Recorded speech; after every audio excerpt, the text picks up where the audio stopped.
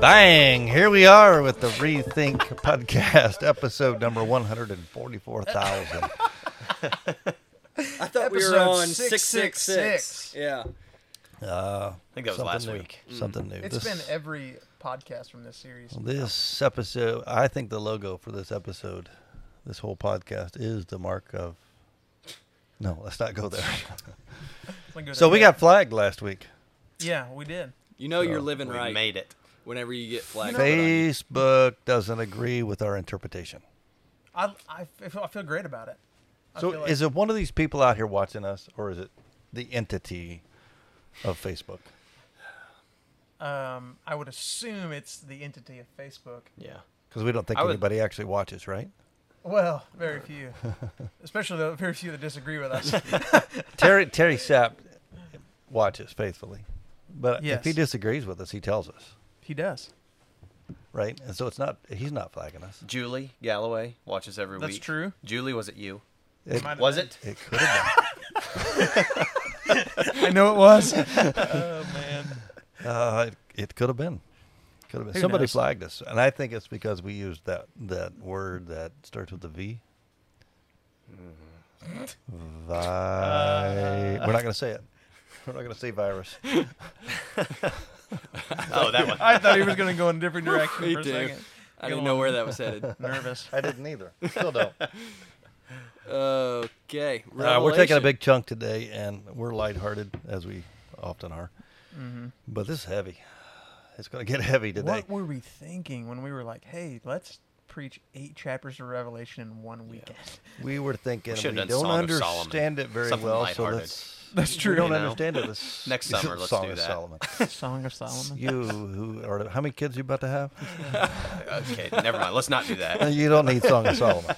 Oh, man. So here's what we've been doing, at least I've been doing, is when I don't understand, well, really anything past chapter 4, I've been getting a hold of Shane and Shane talking Wood. to him, talking to him about the text, and he's been so great to help us kind of walk through this. I also turned to this old book by William Hendrickson, More Than Conquerors. See, I've taken an oath not to use paper anymore. I don't think this one is in a digital version. It's like 1940. But the truth hasn't changed since 1940, so it's pretty good. I'm going to read a clip from it today, but I'll wait till I get the right moment. Oh, he's Gotta going set it to up. leave us hanging. I don't know when it is yet, Mm. but when there's silence in the room, I'll read He's it. going to strike. We're starting in chapter 13. Yeah. Yeah, chapter 13 is what we talked about. And we actually, could be chapter 12 too, Yeah, it's, but Yeah. yeah. we covered that last week Mm-hmm. so thoroughly that there's nothing left to discuss. Yeah, that guy was, wow, on I it. did like your air traffic controller comment. Yeah, when you watch yourself on the screen or on the internet, it's like, wow, I really talk with my hands a lot. So I don't I don't know. know. really Talk about surprising a jetliner did not land in the auditorium with my motions. But I remember the first time we did a sermon during, like, when we had the lockdown. We were all, like, shaking our hands. And we're like, it Well, was somebody said incredibly it was. distracting.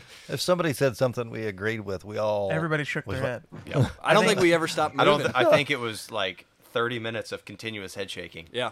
I still do it. I'm like, I'm consciously like, I just need to just keep looking at you and not move my head. The second week we got ready to record, we got literally ready to hit the record button. And Jeff goes, "Oh, hey, by the way, don't shake your heads for half an hour." It's like we look like a bunch of idiots.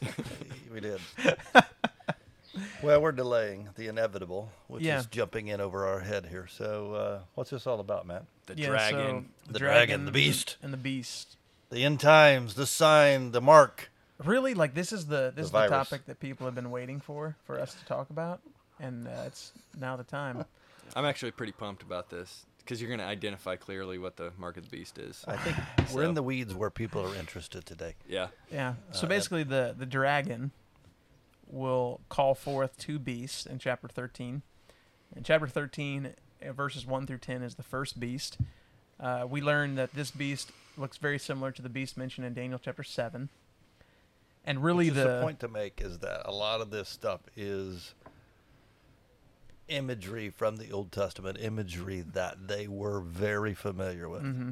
We're not. Well, yeah, I mean, when they read this, they're hearing it. Do you think most people know what Daniel 7 says right now? No. That was their Bible. Right. Okay, so they knew Daniel 7, but we don't. So as they're reading this, they're thinking through the lens of the known powers of the world. So they're thinking Babylon, Persia. Well, you fast forward to chapter 13 of Revelation, and these people are thinking Rome. And the thing is, like, they're not totally wrong in that. I mean, you know, this beast represents governmental power and authority. And so they're not wrong. It's just that it's not only Rome, right? And one of the things that Andrew and I were talking about leading to this message is that really this beast in a word is, well, it's evil, right? And the goal of this beast is to get you to worship anything other than Jesus, whatever that looks like. And so that's the first beast in the first 10 verses, and then verses 11 through 18 are the second beast. And really the goal of the second beast is to get you to worship the first beast. So I mean, that's really the summary of it. So the way these the last two sermons have flowed together is because of it's shown you at the beginning how this ends up, you know. But it's also shown you that these beasts, this evil that the dragon Satan is trying to get you to worship, it's not going to end well. You know, it's already shown you that, and now you're going to start to have some revealing of what that actually looks like. Can't we safely say that there have been representations of these two enemies throughout history? Oh, yeah. Yeah. So it's not just futuristic. We're not waiting an impending new world order and a new rise of these things to happen. These things have been happening. Yeah. Well, and the thing that we often see happen, and I think I've probably even been guilty of this in the past, is we have a tendency to look at chapter 13 and to separate it from the rest of the book, especially in the front half. You know, so we lose sight of the fact that these are real people that Jesus is writing to through John, that they're dealing with real struggles and real issues. And one of the things we have to remember is that this cannot mean something to us that didn't mean to them. Like, it's got to make sense. So I think about this too as we have been journeying through Revelation is, so Satan from the beginning his goal is to disrupt, distort, and distract us from what God has called us to, and which is a perfect relationship in Christ, right? And so as we even look at chapter 13, it ends with the 666, right? So many things there. If you go back and translate that into words, it's the beast. That's what 666 translates. Wait a minute. So what you're I think you just jumped something there that people don't know, or some people may not know. Numbers had meanings. Yes. Yeah. Not just interpretations, but sometimes they had a literal definition. Right. Well, essentially, you know, it's the process Shane talks about, the process of gematria, Yes. right? And so it's the association of letters and numbers together. And so for us, it would be like placing a 1 with the letter A or a 2 with the letter B, and they would use these letters and these numbers to communicate. And if you had insight and understanding, you understood it. If you didn't, you didn't. Right. Yeah. So the 666 to the Jewish mind is the beast. The beast is basically this idea of what you laid out there. False allegiance, you know, and false worship. And so Satan from the garden, that's what he's been trying to do, is get a false worship and a false allegiance to anything other than Christ. So he doesn't care who you worship as long as you're not following Christ. Right. So any kind of option is what he's seeking to get you to take. Yeah. So you think about throughout history, and just evil has been present. Like Satan's been doing a pretty good job of infecting, you know, the lives and the hearts of people. And so that's why when we're talking about this spiritual battle, there's a real spiritual battle going on for every single one of our souls. And Jesus has the cure for that. He is the cure for that when we have a relationship with him. And that's why, like, this is it's a warning, but it's also to be able to peel back and have a perspective of why are things happening the way they're happening throughout history is because, like, there's a cosmic battle going on for eternity. Yeah. But the good news is of Revelation is Jesus wins. Yep. And it's a reminder. So it's not that we should be scared of this or even surprised, but it's like But Jesus is But the key. problem is that people come to this, they come to verse 18 of Revelation 13, and here's what happens. They read it, and they go, oh, geez. And they stop paying it. Hold on a second. We're under construction in the building here. This is Somebody every day is of cutting my a hole. life. Somebody's Someone's cutting a cutting hole a- in the floor we're standing on. we may fall through. I can Yeah. hear Sawzall. Something's happening. Don't be distracted. It's the mark of the beast. I'm going to try to pick up because I don't remember where I was. Oh, yeah. So people come to verse 18, and they just stop right there. Let me read it. This calls for wisdom. If anyone has insight, let him calculate the number of the beast, for it is man's number. The number is 666.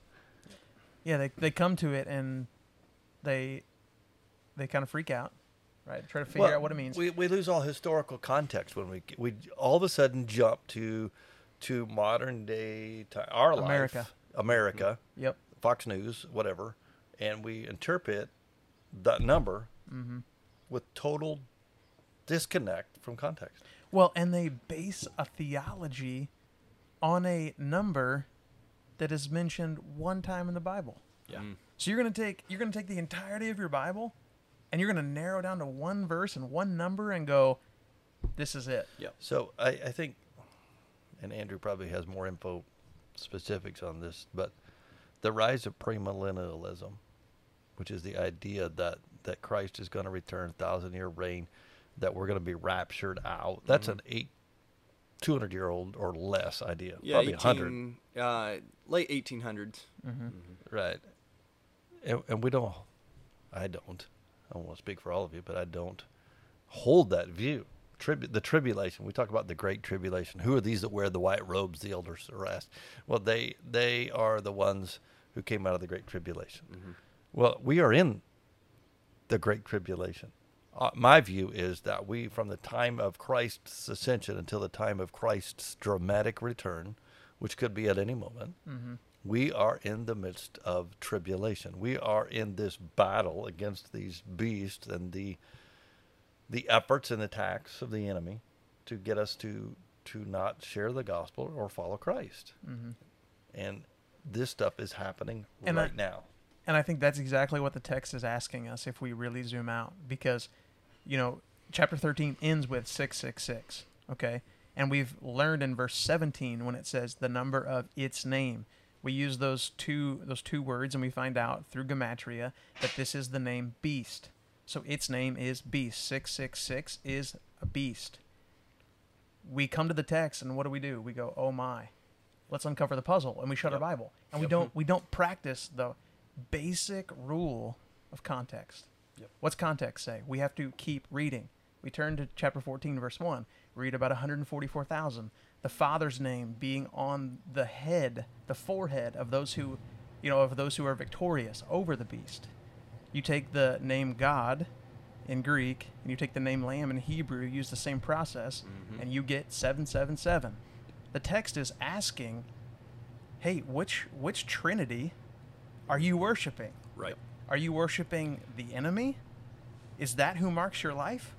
Or are you following the Father? And so even in 13, and this is a repeated pattern too, of like whenever it talks about, they're either going to live righteous or they're going to go to the extreme. And this message is that question. Revelation is like, which one are you? Yeah. And this is meant to push and to separate. So when Jesus says, I didn't come to bring peace, but to divide, and split up, like the gospel and Jesus, and this message is an echo of that. It's saying, who do you worship? And it's to push us to one of those camps. It's like, if you're going to be evil, go be evil, and that's how we're going to end chapter 22 later on. And if you're going to be righteous, then let's be righteous. Yeah. But like, not this middle, I don't know. So this text is like pushing the believers. Are you in or not? Yeah. That's what chapter 10, when it talks about the scroll. Yep. it is sweet in the lips or in the mouth. It is sour in the stomach, and it's talking about the gospel. Like, to the person who has accepted the gospel, has believed in Christ, the gospel is great news. For those who don't, it's not. And so there is this choice all the way through. And I think where this is continuing, because the element of choice is throughout all of this. Mm-hmm. Like, hey, you need to know who you're choosing, Yep. what it means for you, what it's going to end up ultimately. But then you get to, I just lost my train of thought. Then you get to chapter 13 and 14, and it talks about the idea of the name being written on their foreheads. Later on, you're going to see when it talks about the mark of the beast on their foreheads and on their hands. And it's going back to, is it Deuteronomy where it's talking about 6. the Yep. phylacteries? Yep. Like, what you believe. Explain that. Okay, Explain so- what a phylactery is. Yeah, so they would take, I don't remember the Leather scripture that they straps. would use, but they would bind this scripture in a box. We saw that at the Wailing Wall. Yeah. And we also saw it in the airport. Yeah. So they had it bound to their head. There's a, I don't know if it's a little scroll or whatever it is. It is a little scroll. Okay, so it is inside this box strapped to their forehead, and then they've got leather straps all the way down their All the way arm, down and their it's arm. tied onto their wrist. But the idea is that what you believe affects what you do. And so that's why with the mark of the beast, it's talking about their forehead and their hand. Yep. Because what you believe, I'm trying to It's just just keep Saul's on all going going through right here. This what is you amazing. believe ultimately affects what you do. And Yeah. so the God that you've chosen to serve ultimately affects how you're going to live. And it's asking this question, like, may it be so noticeable to everyone that is around you who you worship, it's as if it's on your body. Yep. Like, it's that noticeable by the way you live. So I had a conversation before with somebody who believed in the literal mark of the beast. Yeah. And again, I'm not making fun of that. That's a very, very common belief in our society. It's a new thing, though. It is, but I think how dumb would Satan have to be to use something so obvious? Yeah. Because even people who don't believe in Christ know about the mark of the beast. Even people who don't know Christ would have the option to have something put on their forehead and something literal written on their hand. You would have to be an absolute idiot to do that.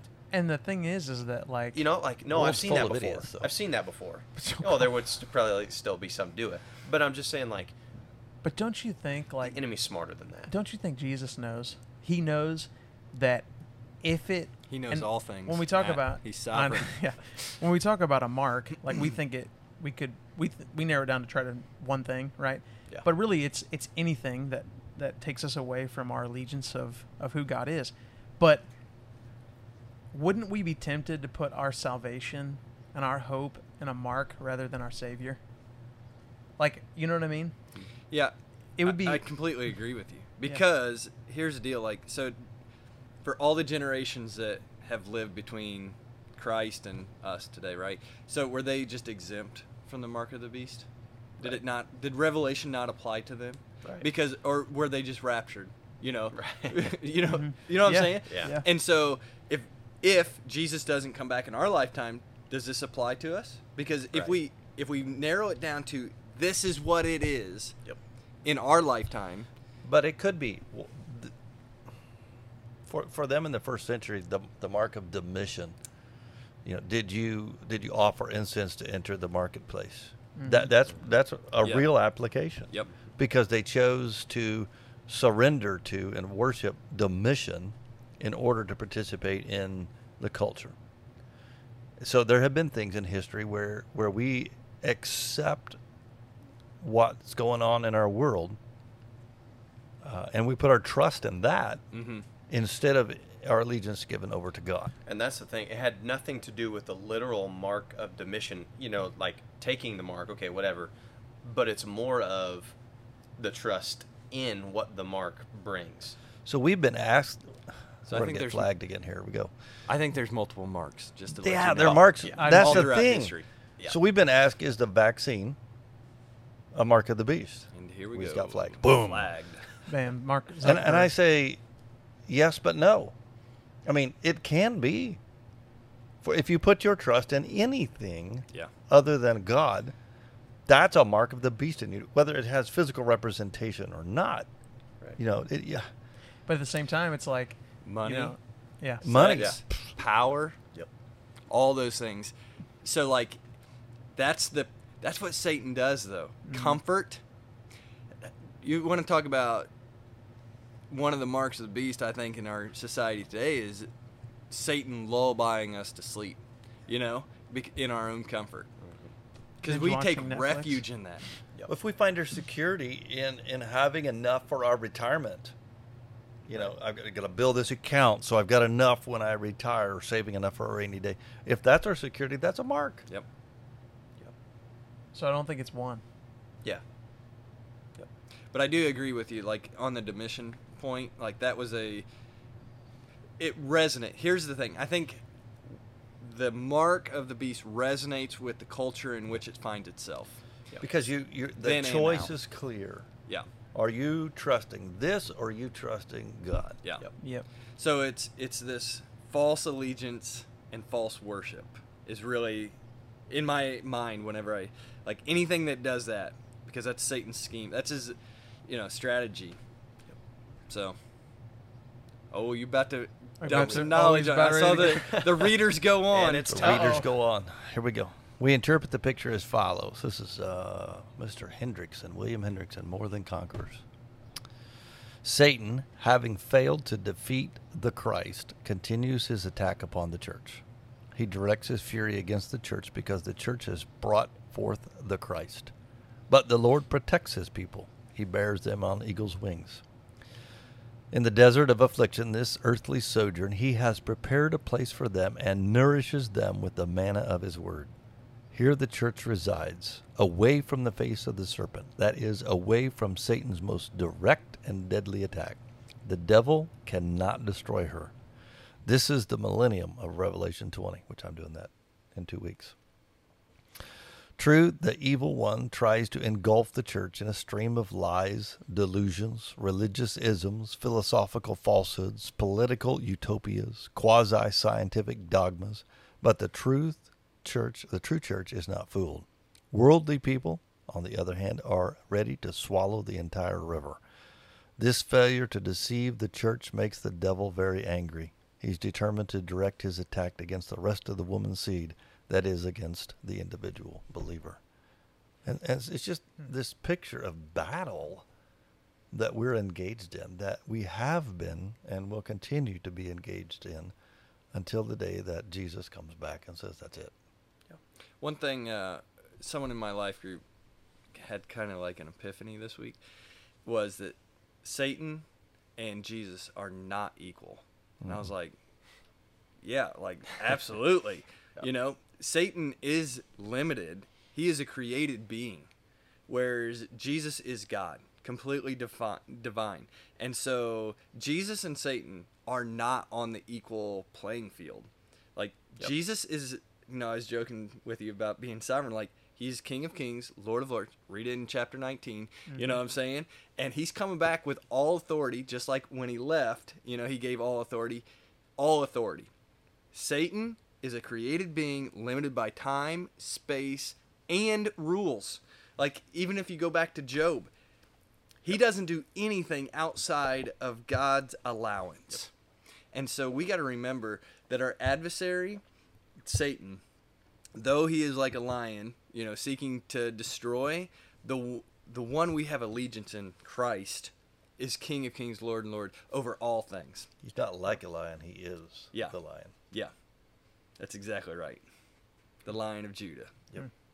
So that's the message, Matt, that you reiterate twice, chapter 13, chapter 14.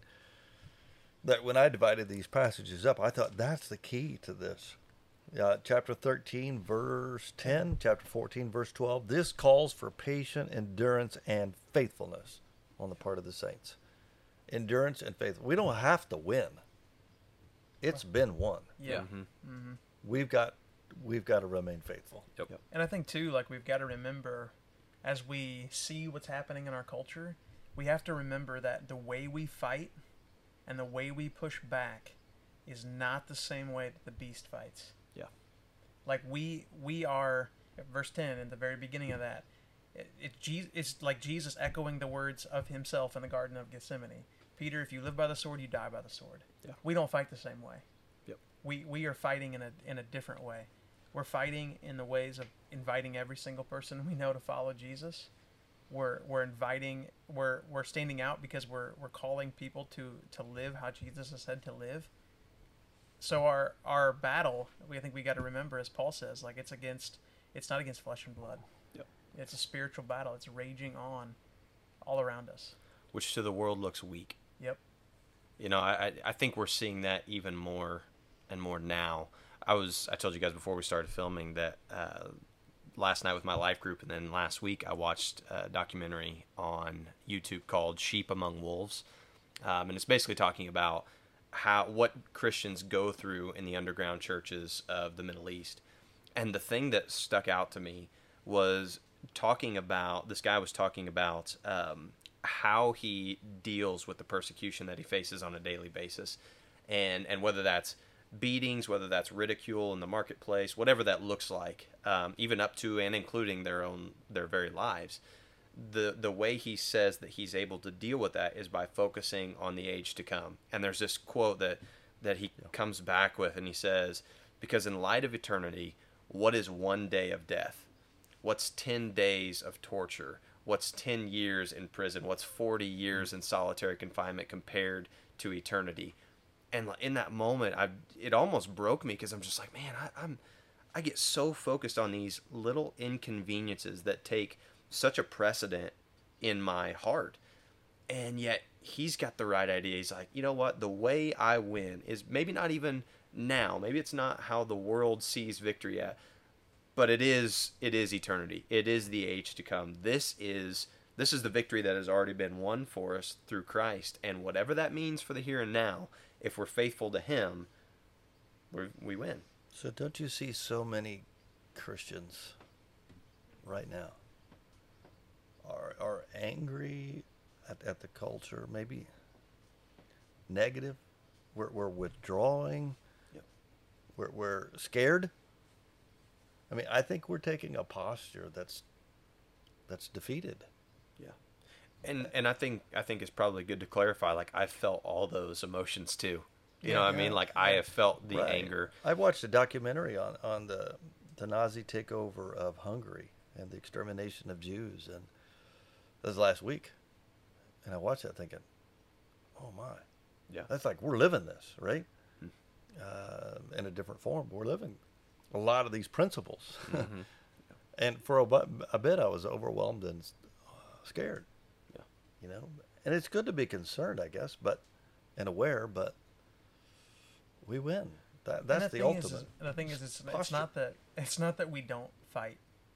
You know, like, I've heard the phrase, it is time to fight and it's time to stand up. And I agree. A political revolution is not going to bring victory. No, and I completely agree. I'm not saying that we should be rolled over, but what I'm saying is, like, that fight is distracting us from our most important fight. Yep.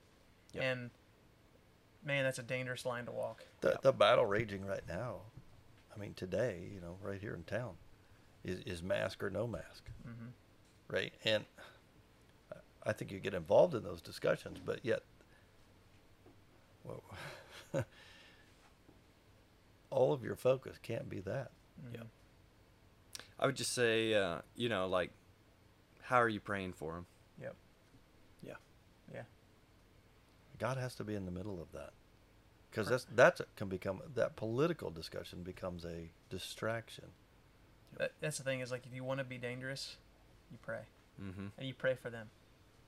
And if you want to get in the fight, that's the practical way to get in right now. And I think, like, we've talked about this before. We all have our opinions on the social issues of the day, but that is not the most important battle that we're in right now. And if that is taking our focus off of the gospel, we're treading dangerous ground. That battle is doing to us today is dividing people who follow Jesus from each other. Yep. And that is what the beast wants to do. Yep. If he can divide us, he will conquer. Right? Yep.